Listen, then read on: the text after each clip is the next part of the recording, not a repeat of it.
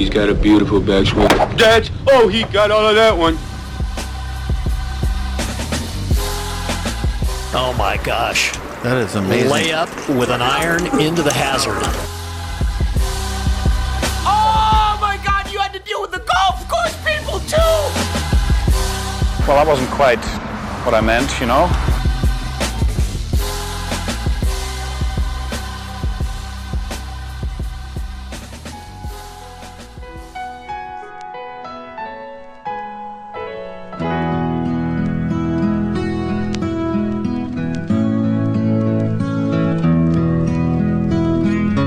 Welcome into another edition of the 73rd hole. Colby Powell, Taylor Williams, and Sam Humphreys with you. This is the official podcast of Golf Oklahoma, and we have a new Masters champion. Hideki Matsuyama becomes the first Japanese player to win the Masters, and he does it in stressful fashion down the stretch after what looked like it was going to be a cakewalk to the finish line. Will Zalatoris certainly made it interesting by holing a long par putt on 18 to get in there at 9 under, forced Hideki to make at least bogey on 18, which Hideki did from the right greenside bunker. So we have a new Masters champion. It was, gentlemen, I would say a very boring Sunday until Hideki's second shot on 15, and then there was about a half hour where it got really intense and really nervous, and the shots really started to matter, and it ended up being a pretty exciting finich. Yeah, you know, it's one of those sneaky chokes, the rare choke from behind. Sneaky choke. Well, the 73rd hole has to trademark that term. Or at least you do, choke. Sam. Yeah, bro, I mean,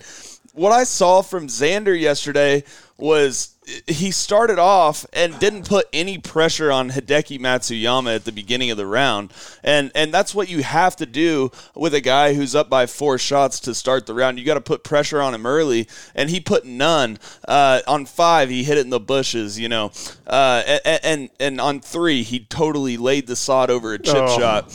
But then he brought it back a little bit. And then after Hideki hits it in the water on 15, I feel like Xander's about to win the tournament. I feel bad for anyone who live bet Xander after Hideki hits it in the water and then Xander almost holes the bunker shot. Could you imagine someone who live bet Xander Schauffele right before that 16th tee shot? And I want to talk about that, T-Dub. I'll let you speak to it a little bit. But my thoughts on what I heard from Xander, what I heard from Dottie Pepper, what I saw from Xander after the round, I absolutely hated what I heard. I heard, first of all, I heard Will Zalatoris saying he was frustrated. He should have won the tournament. He really should have won the tournament looking back on it about all the chances he had, and that's what he said after the round. And Xander comes after the round and is making excuse after excuse after excuse about how he flushed this shot when he should have been aiming 15 yards right of where that ball landed. If he flushes it, I don't know how it goes 15 yards left of where you're aiming. And then Dottie Pepper, she's an idiot. She said she is a complete idiot. She said that that ball hit a wall of wind. Right then, I'm looking at my buddy Caleb Price, who I'm watching the golf with. I go, the wind is blowing 8 miles an hour. How much of a wall of wind can it hit for an 8-iron to come up that far short? I mean, Xander absolutely choked, and Hideki ends up making bogey even with no pressure. If Xander puts that ball anywhere on the right tier of that green, on the correct tier of that green, then Xander's at least going to have a good chance to win the golf tournament. I think he does win the golf tournament, and he's lying to himself after the round and smiling about it. So I absolutely hated that. But congratulations to Hideki, and it's awesome for golf. I think it's a great thing for golf. But T-Dub, dive into it a little bit like I did. What did you see yesterday? What were your impressions of the final round? Man, I tell you what, we've talked before about the classic match play situation. Would you rather go first or second?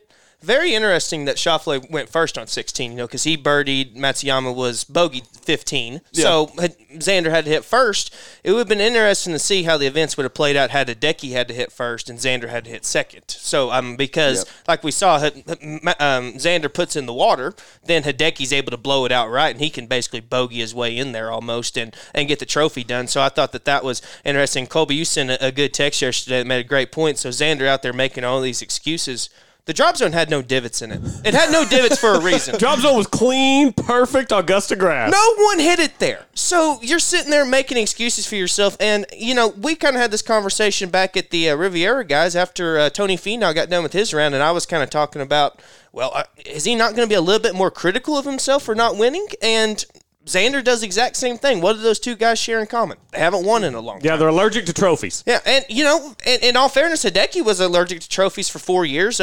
His last win was at the Bridgestone. That's 2 weeks in a row we've had a guy win who has not won since summer 17. It's time, baby. It's time to break some droughts. We need to go back and look at the ranking, see who else hasn't won since then, and then we can start betting them because apparently that's a trend. But, Sam, I want to use a term that you used last week for the ANWNA, and this is what the front nine looked like. It looked like a pillow fight out there. It did. I mean, it was, hey, Hideki, do you want this green jacket? Here you go. Let's just give it to you. Here, you want it? I see you have hole 3 written down over there, Colby, so I'll cut ahead. I didn't want to forget to get to hole 3 because hole 3, short little par 4, but, you talked yesterday about kind of laying up versus going for it, but how narrow that sliver of green is. And, we saw guys lay up, we saw guys go for it, and we saw just about all of them miss that green and either have to struggle for par or end up making bogey. Man, it's so tough because we talked about, do you drive it close or do you lay back? And there's two components to it. One is that, and they said this on the telecast, and it's always a good point. Everyone assumes that just because you lay up, you hit the fairway 100% of the time. And that's not the case. And technically, the fairway is wider past the bunkers. The problem is that it's a little downwind, and the flag's tucked left, and if you miss left, you're hitting to like 3 floors above you. Yeah. So, and it's a 50-yard shot. Except the you ironic can't part, stop it. Well, the ironic part is the person who put it in the best position off the tee was Xander, and then he just fatted his chip shot. You got to hit. You got to be on the right side. Well, with the wind blowing how it was, I think the best place to be was actually hitting driver and hitting it over to the right center of the fairway where Xander was, because we saw even the guys that laid up. Who was it? That laid up Rose and Matsuyama laid took up forever. Yeah. And they all hit it over the green because it was still just a hard wedge shot with the wind. And so, but then we saw Zalatoris go for it, and he ended up left. Had to play in from 50 yards. You can't play from there either. Went over the back of the green. Xander put it in the good spot and then just fatted it. He messed it up terribly. And in all honesty, you have, 5 paces of green to work with? So, you could put it really unless you drive the green, you're not going to be in a particularly great situation. Even when Schauffele was up there, and I completely agree because, you're the only one who's been there, Sam, but you don't really notice it until you see the camera view of the green, where it's like you stand on the green, you look back towards the fairway. The right side of the fairway from the tee box perspective is so much higher than the left side. It is so drastic. And so Xander, like you guys say, was able to put it up there on that right side.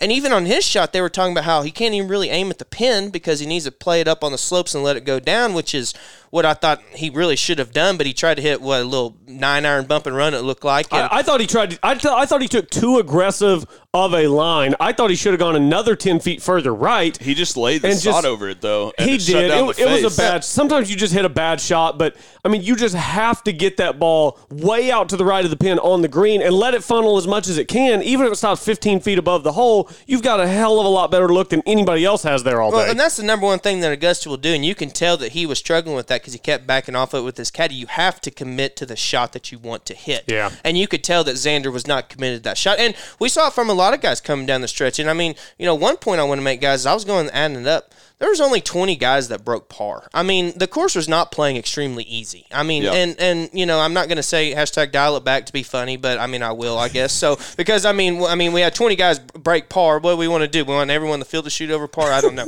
But, you got to pull it up right here, Sam. I'll give a shout out to Will Zalatoris. We came on our Friday show, and I was like, guys, with how good of a ball striker this kid is, I wouldn't be shocked if he won the tournament. And, Colby ended up being right because he had a few of those little 8-figure strokes that came back. And what was it, 12? And he missed another short one. It was number 10, he 3-putted. And obviously number 3, he bogeyed. Number 10, he 3-putted. Number 12, he had a terrible shot off the tee, made bogey. Well, but then he also hit a pretty good chip up to 5 feet and then totally yipped that 5 feet. That was maybe his worst putt of the day. I don't know if I've ever seen anyone miss short left of the green and the bunker on Sunday at Augusta on number 12. I don't think I have either. Front fringe on Sunday on 12? That's like...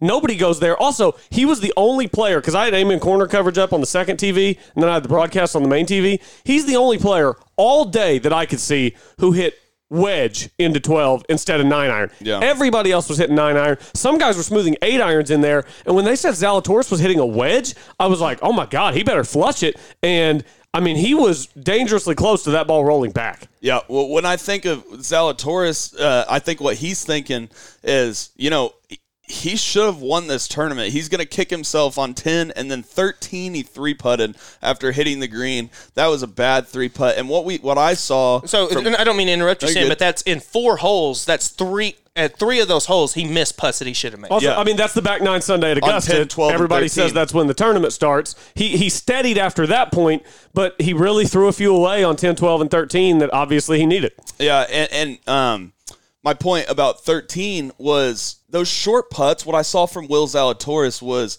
he was making those clutch 8-footers, but inside about 6 feet or so, it seems to get a little more tentative with his stroke, with his putting. And like we saw it on 8 and 9, he made solid putts. However, on 10, 12, 13, like we just talked about, those strokes didn't look very, very aggressive. And I bet that's what he's kicking himself about after the round. Obviously, made solid birdies at 15 and 17, and then the great putt at 18, but that's just kind of a shot in the dark putt on 18 that happened to go in the hole after he kind of botched up 18 as well.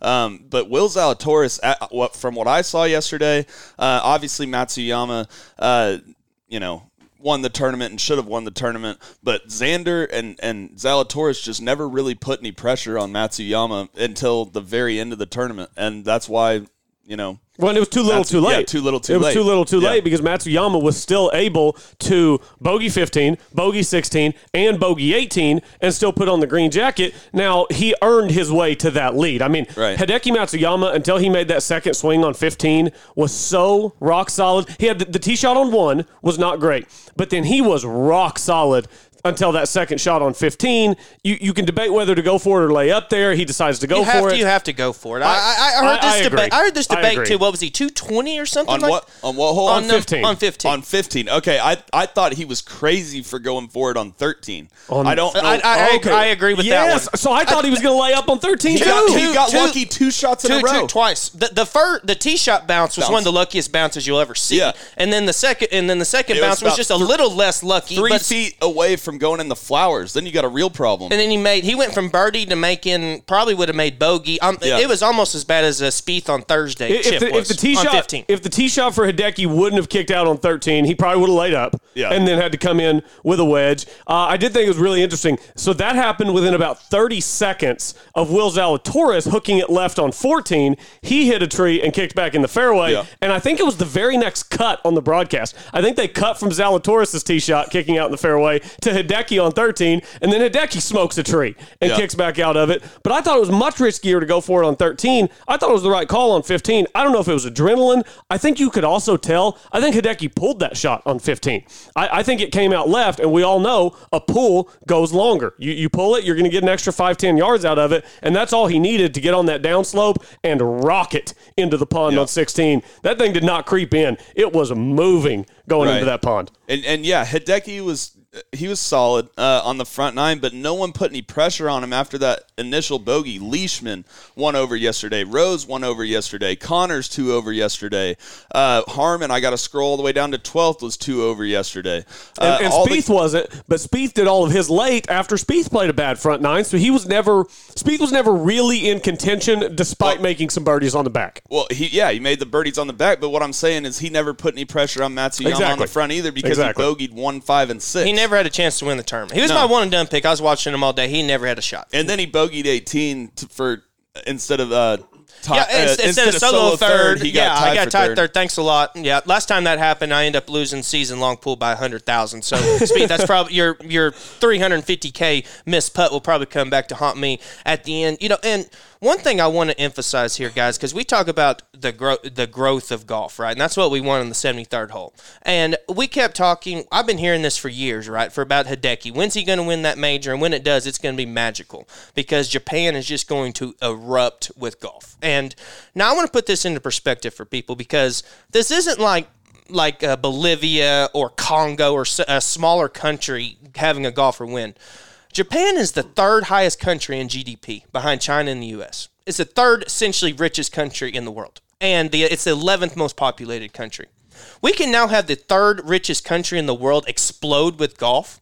How can that hurt the game? Well, it at all? already has exploded with There, golf. so Japan, for reference, geographically, Japan's a little bit smaller than California, just slightly smaller than California, but they have approximately 3,000 golf courses in Japan, which is more than almost any state in the United States. It might be more than any state in the country. It is a golf-crazy place, and that's why Hideki means so much to Japan. They love their golf. Adam Scott talked about the fans in Japan. He said they're fanatical over there for golf. You go play at a tournament over there, it's crazy. The Japan Tour, I mean, they go crazy for the Japan Tour like we do for the PGA Tour. And what it means for Hideki to win this Masters tournament, I think what we're going to see, and maybe not to the same level, but maybe to the same level, because Hideki is a legend. He's a hero. He's an icon in Japan. I think we're going to see a whole wave of young Japanese kids pick up golf kind of the same way what Tiger did to us here in the U.S. Tiger made a whole wave, a whole generation of kids pick up golf clubs,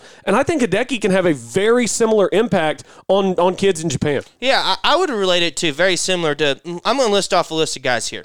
Ernie Els, Retief Goosen, Christian Bezadenhout, gosh dang, I'm missing off. Charles Schwartzel, Louis Oosthuizen. I'm listing off guys from South Africa. Mm-hmm. Gary Player. And who's the common denominator in that? Gary Player. Yeah. Gary Player started that revolution in South Africa. Who, by the way, was the first international-born player to win the Masters. Correct. Right. And I think we're going to see a similar jump to this because, like you reiterated, saying golf in Japan is already really high. I mean, we got the Olympics there this year, and they're going to be crazy about that. But you talk about if there's a fire. I mean, this was the definition of the 44-ounce bottle of lighter fluid just throwing on, and it's just about to boom explode. And one thing I love about this winner from Japan is Matsuyama wasn't some no-name. He was already a star. Yeah. You know, and he's always been in the discussion of best player to never win a major. I mean, he's finished top 6 in all 4 majors. We've all just been waiting on him to putt for 4 days. Exactly. I forgot. I'm sorry. I didn't mean to interrupt. No, you're good. I forgot that they mentioned this yesterday in the broadcast. In 2017, he was up to number 2 in the world.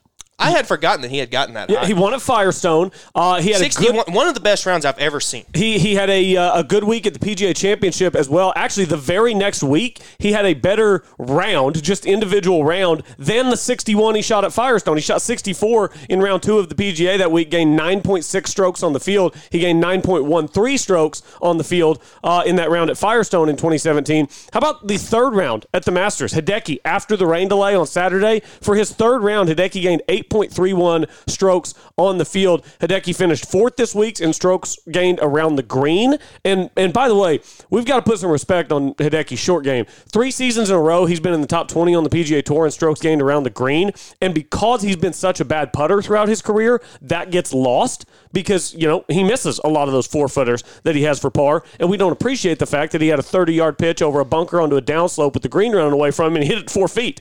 So we don't appreciate his short game enough because of the putter. But man, the amount of times that he short-sided himself this week, bumped it into the slope up to 3 feet. I mean, how about the shot he hit on 18 on Saturday? Oh man, well, that's Great what shot. That was the point that I'm over the bump. I mean, it was tremendous. Hideki won that tournament after the rain delay on Saturday. I mean, that's when he just separated. Absolutely. Was he 6 under? 6, yeah, and he was on 11, I believe. He actually said that he necked his drive or mishit his drive on 11, and then that's when he went in, which is, that's a nice place to come back to, right? He was under the tree over there on the right. Exactly. And I was just going to make the point that he was 4th in scrambling this week, right? And so what that means he was 4th in strokes gained around the green. He was actually number 1 in scrambling, but obviously that makes my point even better. So yes, what I'm saying is that when the course was playing firm and fast, he was getting it up and down. And then when that course got soft right after that rain with no wind, he was just striping it. And he adjusted. Nobody else adjusted. Everybody else was leaving their putts short. And how about this? We know Hideki's always been a bad putter. It's always hard to watch him putt. He was so hot on Saturday afternoon. I was watching it with my wife. On 17, he had like that 10-12 footer coming back up the hill for birdie. And I told Dana, I said, there's no way he misses this putt. There's just no way. He's putting into the ocean right now. And he just poured it right in the middle. When would you have ever thought that you could watch watch Hideki Matsuyama stand over a 10, 12-footer, and you're sitting there thinking, there is just no way this does not go in the hole. And that's where he was at Saturday afternoon. And now we welcome to the program our good friend, Jim Woodward. Woody, a legend of golf in the state of Oklahoma. Woody, it is the Monday morning after the Masters. To me, it's one of the both happiest and saddest days of the year. We get to recap the Masters, but we've got 360 days until it comes around again. So how you feeling on this Monday morning, my friend? Well, it's funny you should say that because the other majors I don't seem as depressed on the Monday after, but Augusta, I don't know for that reason. It just pulls at your heartstrings. But I would tell you after sitting there Sunday watching that, it sure won't go down in my annals as one of the best ones I've watched. In fact, it was probably one of the worst ones I've watched because I was so disappointed in the field in general. Not that I didn't have a problem with Matsuyama winning the golf tournament, but that last 9 holes at Augusta, you expect spectacular shots and somebody, putting the charge on and somebody really getting the nerves. And every time we got close to that, somebody stepped on themselves, for a better way of saying it. It was, I don't know. It was a good Masters, but I was disappointed. I don't know about you guys. I didn't think it was all that. Yeah, no, we were talking, Woody, about how no one could just go out and apply the pressure to Matsuyama. He could just kind of coach his way in. I mean, he had, a 5-6 shot lead at one point in time, and it just seemed like no one was going out there to make a move. And, right before you came on, Woody, we were talking about how, and we'll get to more of the golf in a second, but I remember when we first had you on our show, you were talking to us about some of your Asian Tour stories over kind of where you had some interactions with Payne Stewart and some other great PGA Tour players. And, I know that Japan, China, Korea, Malaysia, they're all various different cultures, but from your experience of playing golf over there, how big do you think Matsuyama's win will have on the Japanese culture? Oh, it's incredible. It'll be off the charts. The South Koreans and a few of the Japanese on the LPGA Tour have just dominated. So, I guess in a way, the men's tour, we've had some really good, whether it be Kim or, there's a number of guys that have come on now that are playing better from the standpoint. But to win a major, and especially at Augusta, I would have loved to have been in Japan yesterday about 7, 8, 9 in the morning, whatever it was when he finally finished. Because I'm going to tell you what, now you want to talk about a Masters hangover, I guarantee you Matsuyama, he will have so many people pulling and tugging at him. I'll be curious to see what he does the rest of the year, guys. I mean, because he's going to just get absolutely they're going to be all over him. The Nammer is going to be just a joke over there. That doesn't seem like his personality very much, does it? Oh, no. He's able to have been able to kind of a lot of those guys out there will tell you he can speak better English than he leads on. Yeah. Okay. And I would believe, if you guys were in Japan for 10 years, like he's been over here, I guarantee you'd learn how to speak Japanese. You'd have some kind of, ability to carry on a conversation. I think Matsuyama has always used that to keep him out of the limelight. And so he can't go over to Japan and say, well, I can't speak the language. It's gonna be amazing. It's gonna help golf all over the world, I will tell you that, because the Japanese are so like I said, they're so eaten up with it. There's so many of them in that country that just love it, and they don't really have the same kind of ability to play like we do. They don't have near as many golf courses, so they've got 8-tier driving ranges and things like that. So he will be a national icon for as long as he lives now. He has set himself in stone with that. Yeah, Woody, I want to transition a little bit to the golf yesterday. As far as I didn't see anyone put any pressure on Matsuyama. I was pretty disappointed in what I saw from Spieth on the front nine, Schauffele on the front nine. Schauffele kind of, on the front nine, he didn't put any pressure on him, and then he made some birdies in the middle. And then after Matsuyama hit it in the water on 15, Xander hit the great bunker shot out to about a foot, and then you're going to 16T. What did you see from Xander on that 16T? Because I completely disagreed with first of all, what Dottie Pepper said, that hit a wall of wind. It was only blowing 8 miles an hour. And then I disagreed with the difference between Xander and Zalatoris. Zalatoris was basically talking about how he regretted a lot of shots that he wishes he would have won the tournament and that he thinks he should have won the tournament. And Xander seemed like he was making excuses, saying he flushed that shot right at the pin. Well, no, you didn't. You should have been aiming 15 yards right, especially if you play a draw. Woody, so what did you see from that? Because I saw Zalatoris saying, look, I 3-putted 10 and 3-putted 13, and I saw Xander saying, no, I hit all the right shots. I just happened not to win, So what did you see? That is an excellent analogy, and I think that's in a way, if we go back and we look, and I'm not the best at doing the studying like you guys are, but Xander Schauffele has had a number of opportunities in majors and not closed them. Now, I hate to even use the word choke. I hate that in sports, because anybody that's there, I got to tell you that they've already proven to me they could play under the gun.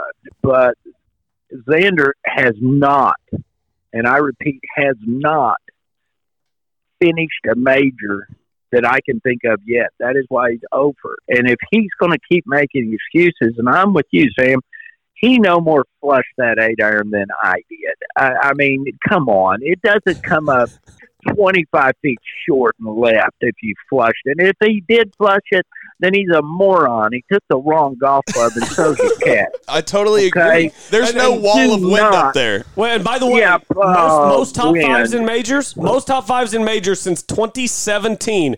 Koepka has 6. Koepka has 7. Schauffele has 6. DJ has 5. Koepka has 4 majors in that span. DJ has a major in that span. Schauffele has 0. So that goes to what you're saying, Woody. He's been good in majors, but he cannot close it out.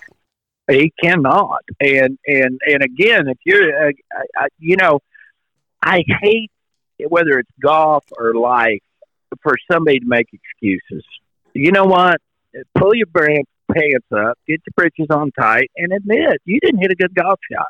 And if you didn't hit the good golf shot, start learning why. And especially for Xander. Now, I've not watched that Zalatoris kid play much. I got to admit to you guys, I don't watch a lot of golf on television. I've heard about him. I've been reading about him.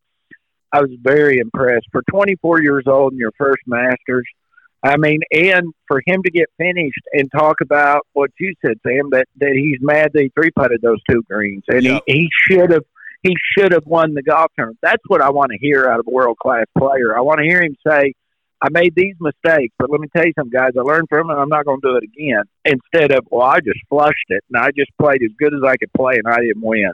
Yeah, well, you need to go to the LPGA or something. I don't know where you need to go, but Xander, you need to suck it up and start admitting, I didn't play the kind of golf I should have come down the stretch. Yeah, Woody, that's interesting you bring up Zalatoris like that, because Zalatoris, I've played some golf with him, and he's always been a great ball striker, but he had his putting issues and went through his putting woes, and some might even call him the yips and everything. But then when he finished the round, he wasn't trying to put a Band-Aid on that putting. He was saying, look, I should have 2-putted those. And that gave me more confidence that Zalatoris in the future will get that stuff figured out, because he's already gotten it figured out with that arm lock grip and everything, at least something that kind of works, but he wasn't afraid to say, look, I cost myself the tournament with those 3-putts.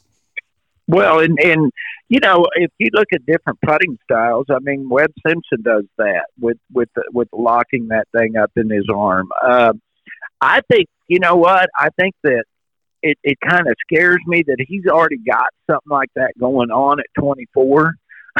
Because if he's already kind of had some issues, they stopped the long putter because it was anchoring. Well, to me, that's still anchoring. What those guys are doing is anchoring the putter. I mean, you might not have it in your chin or on your chest, but when you lock it in your arm like that, maybe someday they're going to make them change that. And if they do, they'll have to come up with something else for those guys to putt that way. But the one thing about that young man that I love, first off, he looked really calm. during that, and that's amazing to me at that age to be that calm in that kind of setting. The other thing is what he says afterwards, like you were saying, Tim. He's mad. He's not happy. He finished second at his first Masters. He's not happy with it. Well, that sounds like a guy that he's going to be a threat for a while if that's true. Yeah, and we talk about that ball striking. I mean, he might be one of the top 5 ball strikers on tour now. I mean, and he technically isn't even a PGA Tour member. He can't get PGA Tour membership. Finish second at the Masters isn't good enough to get you membership. You have to win a tournament to be able to. He can't even play in the FedEx Cup, guys. How ignorant is that? Unless he wins. How ignorant is that? That is dumb. They need to change that rule. I mean, he finished sixth in the U.S. Open and second in the Masters. Also, look at his official world golf ranking. That'd be a good way to change the rule. If you crack a certain number in the official world golf ranking, you get a tour card. Yeah. But anyway, we can talk about that later. Yeah. And just to get back to your point, Woody, of, the anchoring, I mean, you look at guys like Keegan Bradley and even to a lesser extent like a Kevin Stadler, of you take a certain type of putting style away from them, and they may not be able to find their game again. One of your dark horse pick, Woody, the number 9 ranked player in the world, Webb Simpson, ended up finishing T12, and, we remember he anchored it forever, and he went through about a 3 to 4 year stretch until he got that arm lock stroke figured out. And so, if the USGA comes out like they are trying to dial it back, if they want to ban arm lock putting, we might have a lot of guys who are struggling out there. So that is one thing. How about Bryson, one of the biggest names in the game, arm locks? Yeah. Right.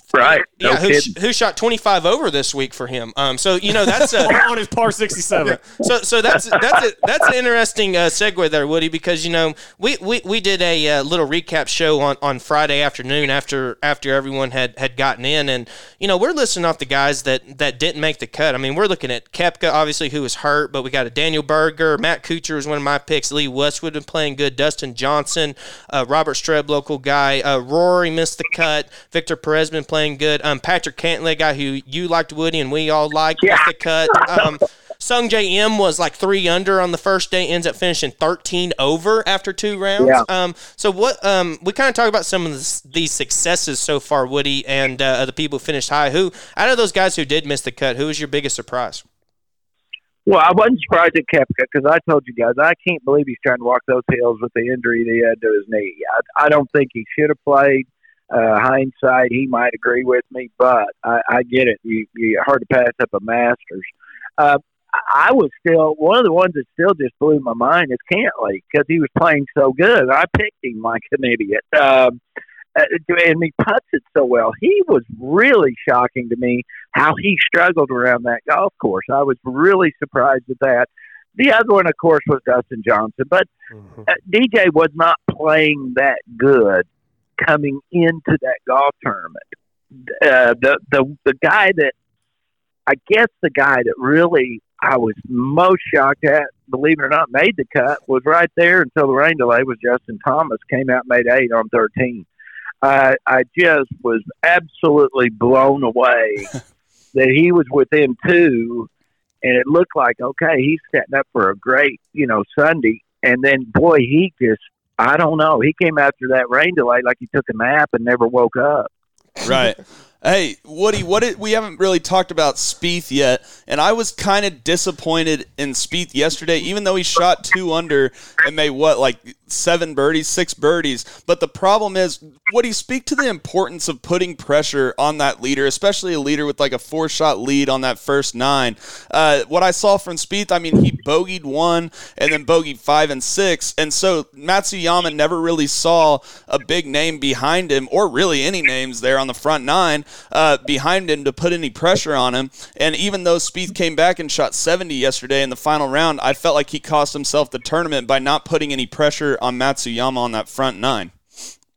Both he and Xander were the 2 guys. And let's not forget Justin Rhodes, Mark Leishman. These are world-class players. And you hit the nail right on the head when you said there was absolutely no pressure. If you look at the finish of this golf tournament, it's going to look like Matsuyama won by 1, and it was a tight race. Guys, I never felt that until the 16th tee where I thought there was a chance this could be getting ugly, and then Xander hits the worst golf shot I've ever seen from a world-class player.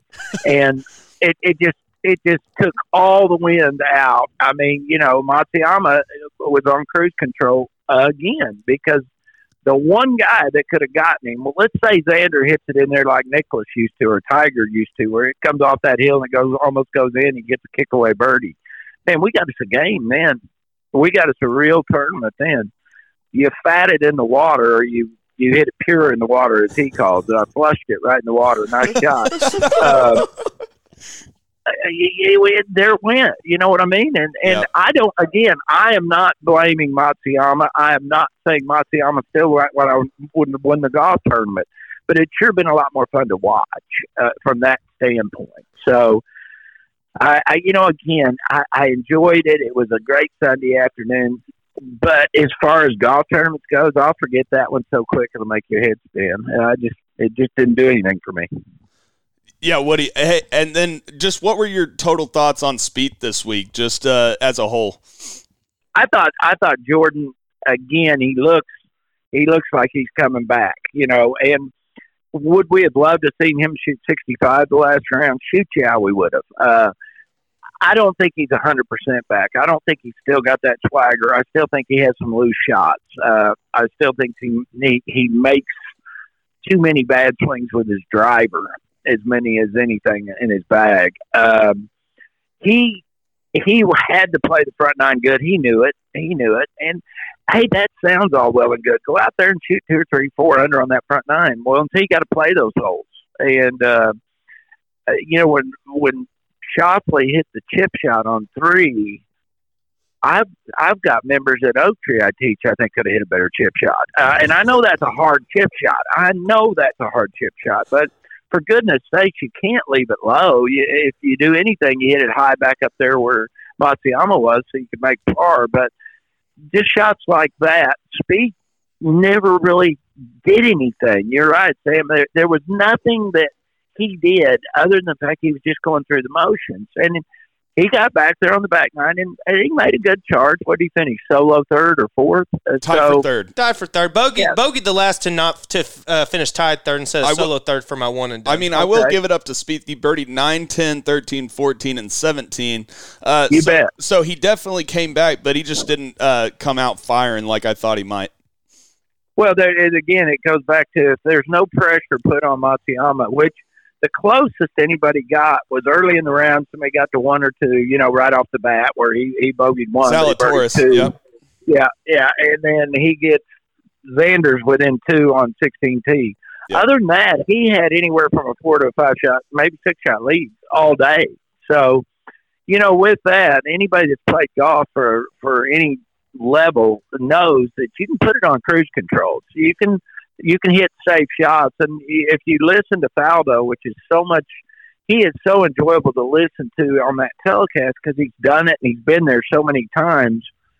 What he said behind 15 green after Matsuyama had hit it in the water, and he's got that chip shot.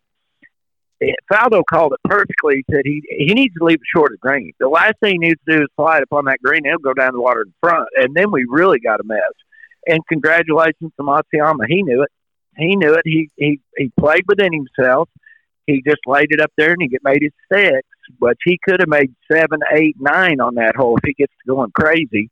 And he still had 2-shot lead when he went to 16 tees. So he was doing the right things no matter how close somebody got to him. He was still doing the right things. But I just wish Xander would have hit a better shot on 16. Yeah, it would have been interesting to see how he would have played the hole had he not been that far ahead, maybe been only 1 or 2 strokes ahead, and then had to play that shot. He might end up getting more eager and blowing his chances. But you brought up a funny point about your Oak Tree members you teach, Woody, and that brings me to my main question. One of my main questions I want to ask you, because one of the main stories for me was how bad Rory played. Just not even being able to make the cut, and he had mentioned that he's playing golf swing with Pete Cowan right now. I mean, he's going out there. He's not even trying to get the ball in the hole. He just wants his swing to look good. And so he goes out there and he talks about how he's on level lies and he can make a great swing. He can hit it perfect every time. I guess Shoffley can't because he was on a tee box and hit it in the water. So that doesn't count. But Rory said anytime he got on a side hill lie was when he hit his bad shots. For example, the shank he hit on 10 was on an extreme downslope. We brought up Justin Thomas earlier when he made the triple. He had a 90-yard wedge shot off a downslope and flubbed it right in the creek. So Yeah. Woody, I know Augusta is an extreme variant on these slopes, but how would you teach your amateurs or even high-level wannabe pro golfers on how to deal with those slopes, and how does it affect your golf ball? How much, if the ball's below your feet, how far left do you play, all that stuff? What are some advice that you would give to people dealing with uneven lies? Because it's noticed that even the pros have trouble with it. Well, one of the first things you always got to remember, an uneven lie, is if it's a downward slope, your body has to tilt downward.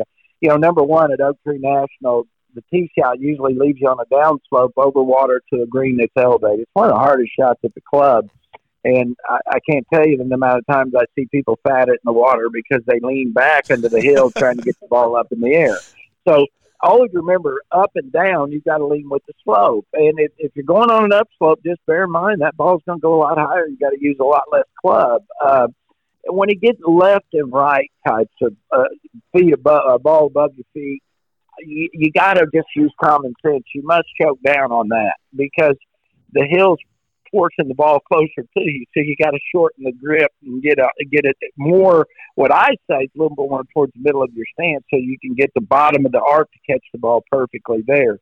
The other way, when you got the ball below your feet, it's just the opposite. You've got to really make sure you don't get your weight too much on your toes where you fall down.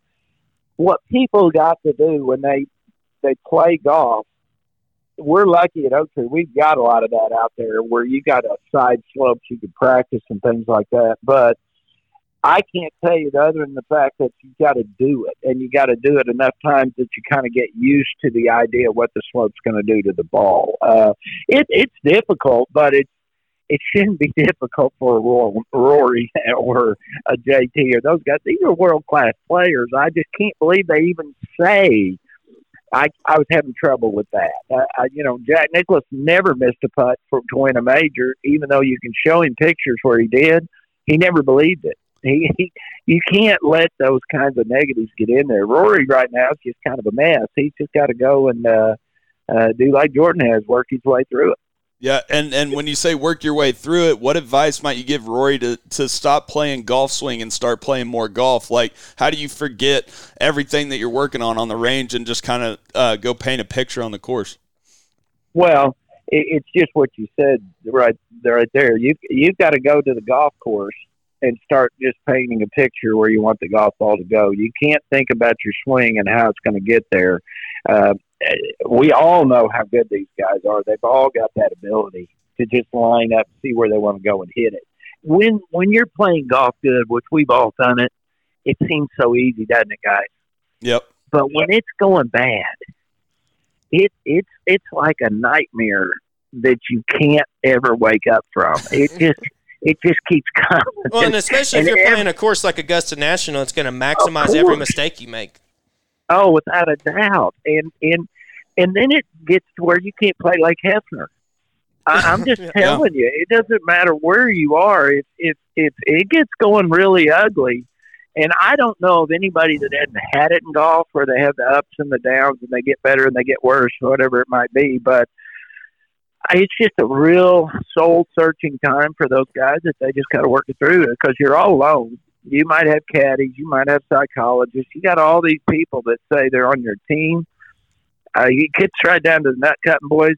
Golf's about you. It's an individual sport, and all those people in the world can't save you. You got to save yourself. Yeah, 2 weeks ago, Woody, just kind of speaking to that, 2 weeks ago, I was ready to quit the game and pick up tennis. I changed one little thing, and now I'm in love with golf again, and all I want to do is play. Yep. My course is closed today, and I hate it. All I want to do is get out this afternoon and hit balls. I guess that is the nature of the beast. Woody, you are the man. We appreciate your time. Kind of a boring Masters most of the day on Sunday. We had about a half hour of excitement, but a great champion from Japan who will grow the game. So, Woody, we appreciate it. Have a good one.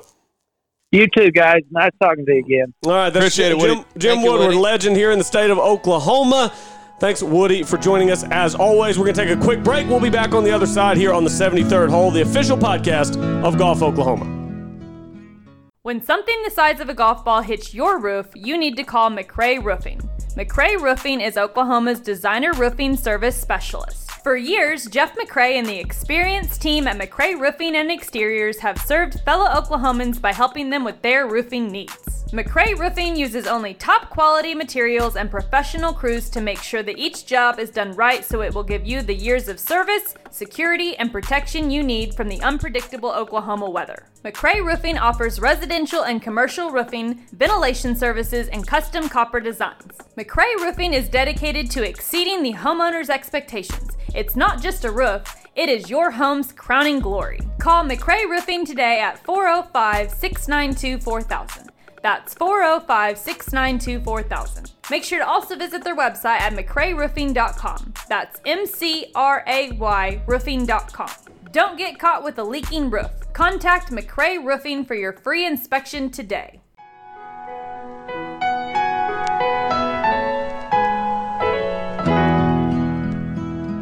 So beautiful. Last time we'll hear it for a long time on today's show. The Masters has come to a close. Hideki Matsuyama is the champion. Welcome back here to the 73rd hole, the official podcast of Golf Oklahoma. Head over to golfoklahoma.org. You can listen to this podcast right there on the homepage. Also, make sure you subscribe to Golf Oklahoma. A lot of great coverage coming your way, especially in the month of May. Jam-packed month of May. We've got NCAA Regionals. We've got the KitchenAid Senior PGA Championship at Southern Hills in Tulsa, where we will have a ton of coverage for you coming from Southern in late May. So a lot of good stuff coming up. golfoklahoma.org. Gentlemen, another great tournament. And Sam, I understand that you have some trivia questions for us, and it's a Monday morning, but my brain is fired up, ready to go. Let's do it. Well, boys, this weekend I was looking for some trivia questions. I know our listeners love them and have always. We love them too. Yeah, we love you, and the listeners have always been tweeting at us saying do a little more trivia. So we're just gonna leave the Masters music up for the trivia because leave it going. I love the Masters. All right. So my first Masters trivia question, this is a good one. So when was the last time a first-timer got second in the Masters? It was in 82, wasn't it? It was not in 82. Was it? You would have been right about that. There was only one after Fuzzy. I know that. I believe got second. Got second. I know. Yeah. You're not talking about winning. Nobody's won since Fuzzy. Is it second or solo second? Just whatever. Just second. Second or T2. Man, I have no idea. Was it Cam Smith last year? It was not Cam Smith. You got to guess? He played in it before. Show me. See, I thought you guys would get this. Show me Faldo. It's not Faldo. I'll give y'all one more guess. I felt like this was a layup. That's why I did it first. Oh, was it recent? Was it Spieth? It was Spieth. It was 2014. Yes. Yeah, all right. When you said layup, it jogged my memory. And this year, I had. Spieth had won so many U.S. juniors, I had thought that he would have gotten in playing as an amateur. Well, because like Tiger played as an amateur, he plays first as a pro and won. So that's a good point. So Colby 1, Taylor 0. That's actually a perfect transition. What? You didn't know we were keeping score. We weren't going to until I took a lead. Yeah. How do you get a point? Well, I got Spieth on my second guess. We both said the same. All right, go ahead. All right. So that's a perfect transition. You mentioned the U.S. Junior, and Will Zalatoris was obviously the first-timer that finished second. So who did Will Zalatoris beat in the 2014 U.S. Junior, the same year that Spieth finished second, first time? Oh, good question. Sam Burns? It was not Sam Burns, but good friends with Sam Burns. Ooh, that's a good guess. I'm trying to think of a young guy. Is he on the tour now? He has played in some PGA Tour events, but he is not on the tour, but you guys definitely know who he is. Okay. I have another guess after Taylor goes. Man, I'm trying to think of ages. I'll just think of Corn Ferry. Davis Riley. Yep. Bingo. Oh, nice. My gosh. Yeah. What a hit. Bingo. Davis Riley, first guess. Hit. All right. So this one is off the wall, but I had to ask y'all. Oh, man. Who's the only person to ever be buried in their green jacket? Oh, my God. I don't know. That's a great question. Bobby Jones.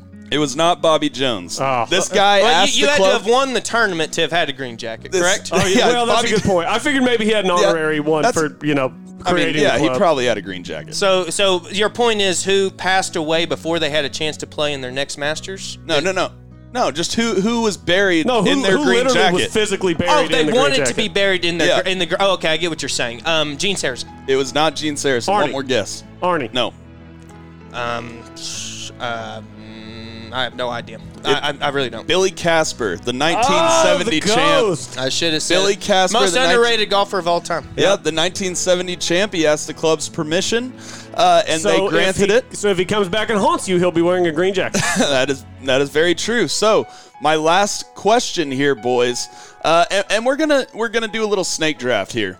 Oh, Top four, or we'll not do snake draft. We'll do answer the 4 most important holes on Sunday at Augusta. Actually, we'll do top 5, and then it drops off a little bit. Is this historically or just this past week? This is from 1983 to 2017. Okay. Who wants to start? So you go first. I'm going to go off the wall. I'm going to say number 7. Number 7 is number 5. That's the one that I thought y'all would not guess. Well it done. actually has the most variance on the front 9 of any hole. So if you make a birdie on number 7, as opposed to a hole like number 4, which is dead last, okay, number 4, guys just make par or bogey. Right. But if you make a birdie on number 7, you can actually gain more shots on the I'm field. wanting to clarify, is this for importance of who ends up winning the tournament, or is this just shot volatility? Both. They factored both of them So it's in. both of them. But it's mostly variance, variance and scores. Okay, perfect. Okay, so I will go 13. 13 is number 1. Yeah. 8.6 or 8.36 percent variance on scores on number 13 on Sunday at Augusta. I'll keep the par 5 trend going. I'll say 15. 15 is number 2. 7% variance in scores on Sunday at Augusta. See, and this is where it kind of gets tricky because I feel like I could throw out 12. Yeah, I'll go 12. 12 is number 3. Okay. That's Yeah. actually surprising that it's on a par 3. I didn't want to overthink. It's on a par 3. Now, I know I've asked a lot of clarifying questions. This is just for Sunday or for the whole tournament? For Sunday. They Sunday. have it for all the tournament, but I just pulled up Sunday. Okay, so We have not gotten an incorrect guess yet. It's actually really impressive. That is true.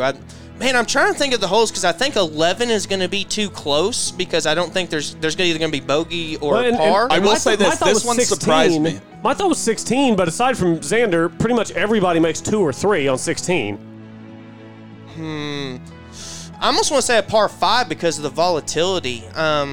Screw it. I'll say 2. It is not number 2. Number 2 is actually the second most important hole on the front 9, but is not one of the more important holes. So that gave you a hint. Yeah, it did. So let me throw out... I'm going to go with number 10. That's what I was going to say. Not number 10. Number 10 is actually number 6 on this list, below number 7. Okay. Said you wouldn't get it. You know what? I'm going to say 18. It's not 18. 18 is middle of the pack. Show me 11. 11 is number 7, right behind number 10. Okay, so there's only a few holes we haven't mentioned here. We did really good on the first 4. It's either 17 or 16. 16, yeah, or 14. So who's guessing? Hey, you said it'd be a surprise. I'll say 14. It's not 14. I'll go 14. 16. 16. It's 16. That was my initial gut reaction, and then I talked myself out of it on variance. It makes sense because with the pin where it is, I mean, like we saw, you hit it in the bowl, you make bogey, you may miss your putt and make a par, but if you don't hit it in the bowl, you're going to have a 7-footer for par. Yeah, no that's true. What, you're talking about birdie. If you hit it in the bowl, you make birdie. Yes, I'm sorry. Yes, you'll make birdie. I said something stupid because I said there wasn't much variance because most guys make birdie or par, and that's actually not true. A lot of guys hit it up on top of the hill and make bogey. And then the closest you can get that putt is about 6 feet. Or you can flush an 8-iron right in the middle of the water and make triple. And my man Woody, shout out, I love Woody. Woody came on, and he's like, yeah, great shot. Yeah, you flushed it right in the middle of the pond. Woody always keeps it real. Woody always keeps it real. Well, like you said, Sam, there was just that wall of wind that hit it. I mean, also, one thing I want to ask before you go, I'm sorry I interrupt you again, Cole, but Xander said he hit his 8-iron 180 yards. That's how far I hit my 8-iron. Does he not hit his 8-iron further than 180? No. I mean, sea level, it's pretty dense air down there. Yeah, and I mean, I don't know. Maybe they obviously. I'm sure that they were into a slight breeze there, but the idea that the wind is the reason he hit it in the water is total nonsense because there were 54 guys in the field who 53 of them didn't hit it in the water and they were going into the same wind. And take the distance out of it. If he flushes it, he's 15 yards left of where he should have been aiming. He's way too far left. Yeah. He's way too far left, and he pulled the wrong club. And you know, I don't want to get down this club point too because you brought up Zalatoris hitting a pitching wedge on 12, and it's like you look through and you look at what Bryson DeChambeau has in his bag. He has like a 47-degree wedge, and then he has a pitching wedge, and it's like my pitching wedge is 47 degrees, right? So it's like, you know, the wedge increments can go down. Like for example, I just switched 5 irons, and The 5-iron I just bought was a newer model. It was the same length and loft as my previous 4-iron was. Okay. So it's like some of these guys, like I know Tiger and Ricky, who Ricky wasn't in the field, but, they use like standard. neither was Tiger. A very good point. And so, they use standard loft iron, so they'll hit it a little different. So maybe that was something with Schauffele, because a lot of these guys use the newer, stronger iron, so that might be why they go a little further. I just wanted to put that caveat in there in case, because some people say, oh, well, this guy hits his pitching wedge 175 yards. Well, it's the loft of an 8-iron. So, I mean, it's just different. Yeah, that stuff's it's definitely all relative. One guy that we're not going to touch on because I know that none of y'all picked him, but I want to, not give a shout-out to, but at least acknowledge it, is Patrick Reed. I mean, he birdied 13, 14, 15, and 16 to backdoor a top 8. Like him or hate him, that's pretty dang impressive. I'll tell you something. I'm frustrated at myself, guys, because my other one and done pick was Matt Kuchar, who decided to he went from left arm lock to right arm lock at some point in the tournament. What in the world? Did he really? Yeah, yeah. Look at it. I know at least on the back nine. I never went in and did it. They said he did it for the whole tournament. I quit watching him because he was 6 over for all of Friday. Hey, he birdied the last hole to get to 4 over. That still missed the cut. But my point being about Reed is that I personally am letting my hatred for Reed not let me have betting winning opportunities, because he is just a good golfer. And I'm letting the fact that he's a bloody cheater stop me from picking him. And it's starting to upset me. It really is. I used him in Hawaii, use him at Century, and you don't have to worry about it the rest of the year. Well, and now I'm worried that I'm going to pick him, and then he's going to play horribly, and then I don't know how much more worse I can. And next thing you know, I'll start rooting against him in the Ryder Cup, which is let me rephrase. I could never do that. So if he plays against Hovland in the Ryder Cup, I'm rooting for Hovland. No, absolutely. I don't care. I'll root for the U.S. to win the Ryder Cup, but I'll root for Hovland to win that match. What if it's the last match? Oh my God, I don't even want to think about that. How can you root for a European? Here's the problem.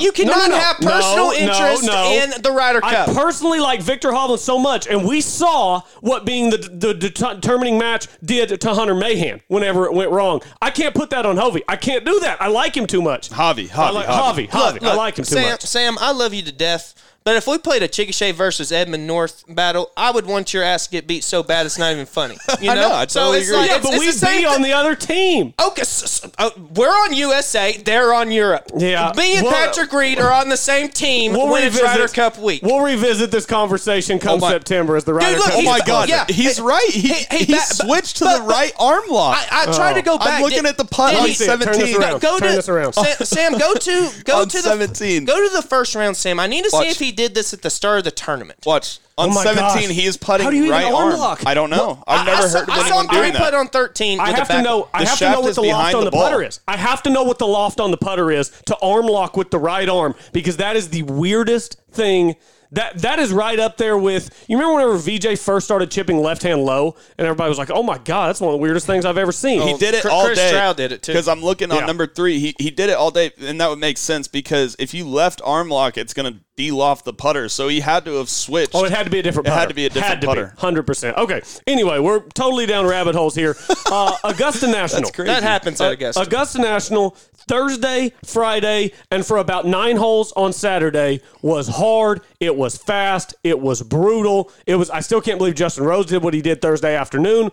Then the rain comes in Saturday afternoon, and we get a much more receptive golf course, especially late on Saturday. We saw what Hideki did, but even on Sunday, it was quite a bit more receptive than it was on Thursday and Friday. So what did y'all think of just the overall playability of the course for 4 days and just how the guys handled it? I thought Augusta National played perfectly of how I think Augusta National should play. I like when it's firm and fast, but then maybe on the weekend it gets a little, more playable. And I love how it was so crispy on the first day, but it was still playable. I mean, Justin Rose shot 7 under, so it wasn't like it was not possible, And then after we got the rain on Saturday, Hideki goes out there, and that's really where he won the tournament, was after that rain delay. And it shows how Augusta National always, whether it's firm and crispy or soft, it always punishes bad shots and rewards good ones. And I'm just going to leave it here.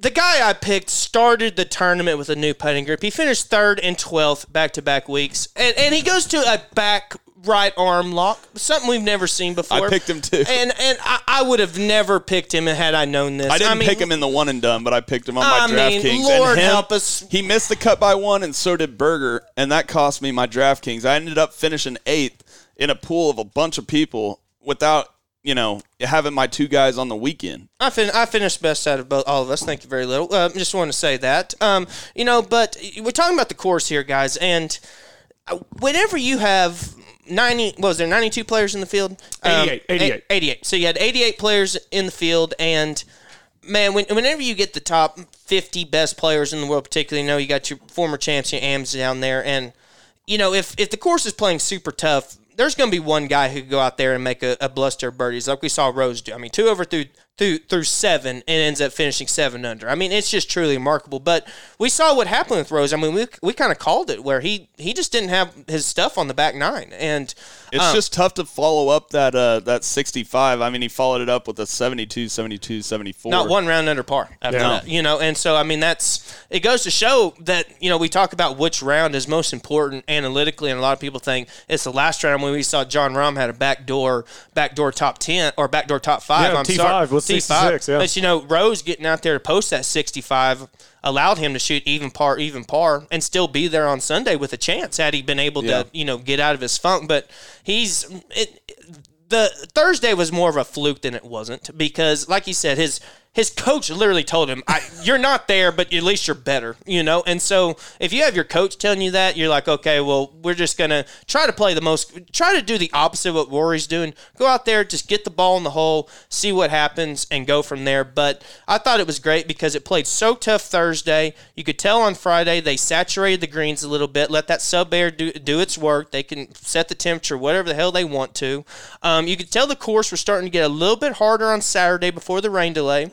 Then the rain delay comes in, and we saw, we brought up Hideki taking advantage, but we saw a very few handful of guys actually learn from that, because it's like I told my girlfriend Kayla when we were watching, I said, right before it started, I said, watch, you're going to see about 90% of putts left short coming up. Everyone's going to leave it short. And we did. And what happened? Especially on 13. Oh, my gosh, 13 coming down the hill. Guys were leaving it 10, 12 feet short. It was unbelievable. Yeah. Well, whenever you start a tournament, you get it stuck in your head of, I don't want to, if you're downhill, you're always slightly tentative because you can hit it 6 feet by. So then you still have the same thought process. You hit it and it comes up 6 feet short, and the 6 foot downhiller is no fun at all. We all know that. And, I just want to say that to go on to the point of how well Augusta did, I think that this was one of, just because the fact Hideki got out to a big lead and kind of made it non-interesting, I think took away from the way the course was set up, because I think it's set up very well for the 4 days consecutively.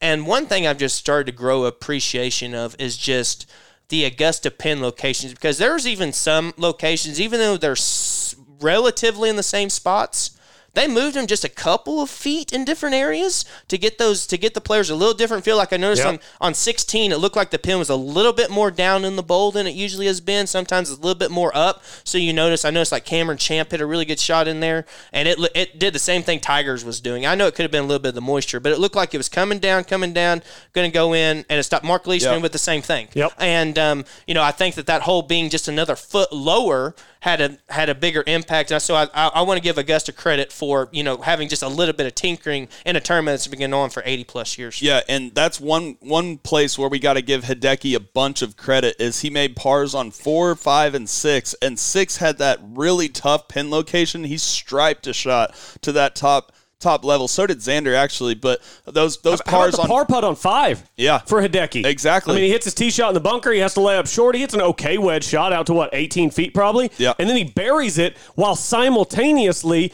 Will Zalatoris missed about a 4-footer for birdie on 7. And Xander was messing up 5 as well. Oh, yeah, Xander made a complete mess. Good double. Of 5. It was, he probably flushed that tee shot. It just ended up out to the right, nearly out of bounds off the property. But Wall of wind hit it. Wall of wind hit it on 5, no doubt. So on Thursday, you talk about, Rose going out and shooting the 65. the winner almost always comes from a guy who's in the top 10 after the first round. So, Sam, I went on with your dad, the Hunt Man on the Animal, Friday morning, and he asked me for my winners, and I was like, I still think JT and Spieth are the two guys. I think they'll make runs. But then he asked me, he said, give me one guy from the group at 3 under par. Because, those were the next guys in line. Yep. He said, give me one guy from the group at 3 under par. And I said, if I got to pick one of those guys, it's got to be Hideki. He's flushing the ball, and he's doing something that I haven't seen him do in a long time. He's rolling putts in.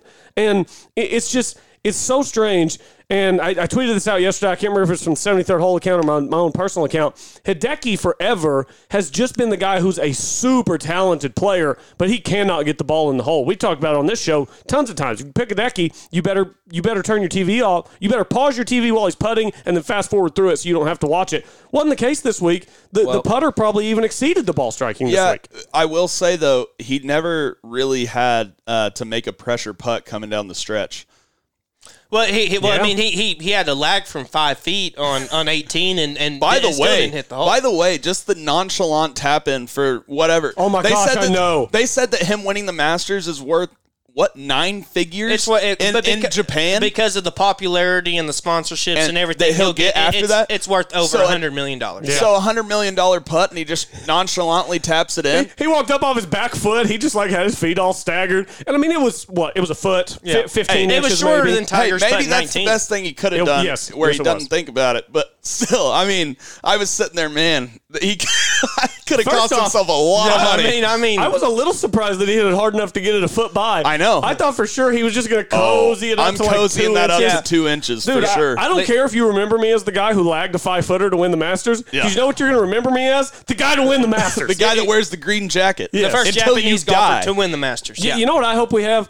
I hope that 50 years, 40 years from now, we have 70-year-old Hideki Matsuyama at Augusta National, and I hope that he's got a short little old man swing, but he still pauses at the top.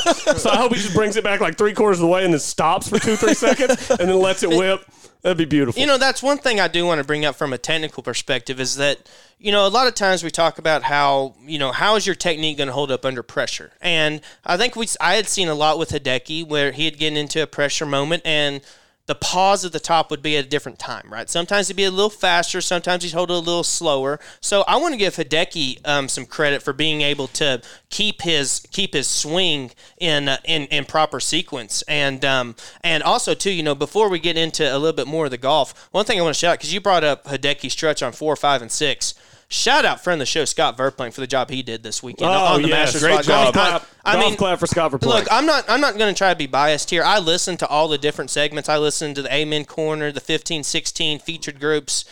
I truly think Scott did the best job out of any of them. And I don't know exactly what his extent is with CBS, but if he wants to do it, I hope they send him out there to do some more coverage because I think he does a hell of a job, and I dang sure know that he can make the CBS crew a lot better. He knows what he's talking about, and you can tell that he thinks about what he wants to say before he says it. Yeah, and is something that a lot of guys don't do. He puts it in a very straightforward, easy to understand manner, which is what golf fans need. While at the same time not making people who know about golf sound like idiots. Yes, which is a fine line to walk, and he's obviously just starting doing this and obviously is walking that line spectacularly. So great job, Scott Verplank, this week. How about we get on to our one-and-done picks? You obviously both had Jordan Spieth, so that was a good pick. Let's see what Jordan netted you this week. Would have been $667,000. Taylor, you would have been about $850, $890 had he not missed that putt on 18. Correct. But Schauffele could have made the putt on 18 too as well. The butterfly effect is real. So you had Jordan Spieth and Matt Kuchar. So between Jordan Spieth's $667,000 and what Matt Kuchar got you got $667,000. So how about this? I want a time machine so bad. Had I known my man was switching putting strokes. How about this, Good though? Lord. Between the Players and the Masters, you had 2 made cuts, and I had 4 made cuts. And between the Players and the Masters, you got about $3.5 million, and I got about $150,000 with my 4 made cuts. So that is crazy. It's all about having high finishers. And you had 2, Sam, because you had Spieth and you had Rahm. Yep. So I have to believe that you enjoyed his little backdoor T5 yesterday. And my best bet of last week was that Jon Rahm would finish in the top 5 and the top 10. And my other best bet was that Cam Smith would finish top 10 in this tournament as well, and he backdoored a top 10. I tell you what, so if you talked about live betting earlier, if you would have live bet both of those Sunday morning, you would have been a rich man. I know. Oh, yeah, big time. Yeah, that's big true. time. And then I just had my 2 made cuts, Justin Thomas, Colin Morikawa, 2 of the best iron players in the world. Thanks for my 2 of the top 4 players in the world. combined. Let's see. JT was 119,600. Morikawa, I don't even, how far down will my computer scroll? Where'd Morikawa end up at? He wasn't actually too far. Oh, he was better than JT. He was 161,000. So that was, I got about 280,000 between the two of them. And Sam actually leapfrogged me this week. So, Taylor, you are in first over Sam by about $3.5 million. And then I'm another 300,000 behind Sam at this point. I'm going to have to catch fire. I got a late start. The other best bet. A lot of golf left still. I didn't even bet my dad on this. I should have. But I did call that Rory could miss the cut. You did. That's exactly what I said. You would have 3-1 odds. I know. That was one of the best bets of the week. Seriously. Because you could tell by about the time Rory was teeing off on his back nine on Thursday, this dude doesn't have a prayer. But my dad was even giving me terrible odds on that. If you really bet on that, I wonder what the odds would have been on Rory to miss the cut. And what I saw from Rory coming into this tournament was that he was playing golf swing and not golf. So. Yeah. Well, we saw in data golf, you brought up John Rahm had a 90-something% chance to make the cut. Rory wasn't that much down there. He was around 80 or high 8 or not high 80s, but mid 80s. So yeah, that's a 15 to 20% chance to miss the cut. Anytime you have an 85% chance to do something and it doesn't happen for you, you're a little frustrated. Yeah, so. No doubt. Let's rattle off the guys who get an automatic invite back next year. So everyone who finishes in the top 12 gets an auto invite the following year. And this year, there were 17 guys who finished in the top 12 because there were a bunch of guys at T12. So obviously Hideki, he's welcome back for the rest of his life. Zalatoris finished in solo second. So despite the fact that he is a Korn Ferry Tour member, he will be invited back next April. What a joke. At which point he will be a PGA Tour member. Xander, Spieth, Leishman, Rahm, Rose, Connors, Reed, Finau, and Cam Smith. Those guys round out the top 10. And then here's the list of names at T12. Webb, obviously, is pretty much set. But there's a bunch of other guys here at T12 that this means a lot to. Kevin Na, guaranteed an invite back to the Masters next year. Robert McIntyre, out of Scotland, played his way into the Masters here recently and now has earned himself an invite back. 24 years old, just as Zalatoris is. Yesterday, whenever it was finalized that he was going to get an invite back next year, he ran out of the clubhouse. He jumped on his caddy's back. He was so excited. He was giving everybody high fives. It was awesome. This means so much to these guys. Old man Stuart Sink gets an invite back next year with his 2-under finish. T12, Siwoo Kim, T12, he gets an invite back next year. And our man Scott Tway will be back on the bag of Brian Harmon in 1 year at Augusta National. Brian Harmon, despite going 74-74 on the weekend, opened with 269s on Thursday and Friday. So Brian Harmon finishes T12 and will be back at the Masters in 2022. So congratulations to all those guys who get the auto invites back next year. Yeah, absolutely. And, one thing I want to, 2 points I want to bring up. One is that, you brought up earlier, Sam, with the trivia that Spieth is first time there, finished second to Bubba. Yep. I see a little bit of correlation between Spieth and Zalatoris coming out. I mean, I know both that from Dallas. Yeah, Dallas and, young players, U.S. Junior winners and all that. So I think that maybe next year is a year for Zalatoris to maybe go out and make a big move, kind of like Spieth did. And, my last thing I want to say here, guys, is on our preview show, I went to an article on GolfWorks about the 23 players who could win the Masters, written by Rich Hunt. And here's some of the guys on his list of over 100-1 of who could win. Stuart Sink, 450-1. One of the guys you just mentioned finished in the top 10.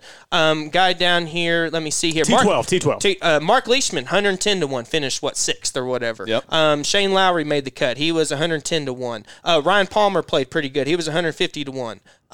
Gary Woodland played pretty well, didn't he? I know he made the cut. I don't know. No, he faded on the weekend. He faded on the weekend. T40. T40, yeah, okay. T40. So, nevertheless, these were all guys that made the cut and who were all triple digits. And like I said, Stuart Sink and Mark Leishman in there. So, this Richie Hunt guy knows what he's talking about because 23 of the players he talked about and all that were long shots ended up making the cut, and some of them even had a chance to win. How about our man Bryson, who had 1 out of 4 rounds better than 75. Bryson goes 76, 67 in round even 2. Par. Nice little 67, even par for Bryson. And then he goes 75, 75 on the weekend. We talked about this on Friday, guys. I cannot pick Bryson DeChambeau at the Masters anytime probably in the next half decade because it's just going to take him a long time to figure out how he wants to play the golf course because right now he's guessing, and he's guessing wrong. Well, I just think it comes down to Augusta National is a course for artists, and he's a scientist. You can't overpower it. Well, not just overpowering. I think he tries to get everything down to the number and down to a theory. Greens and at reading Augusta books? National,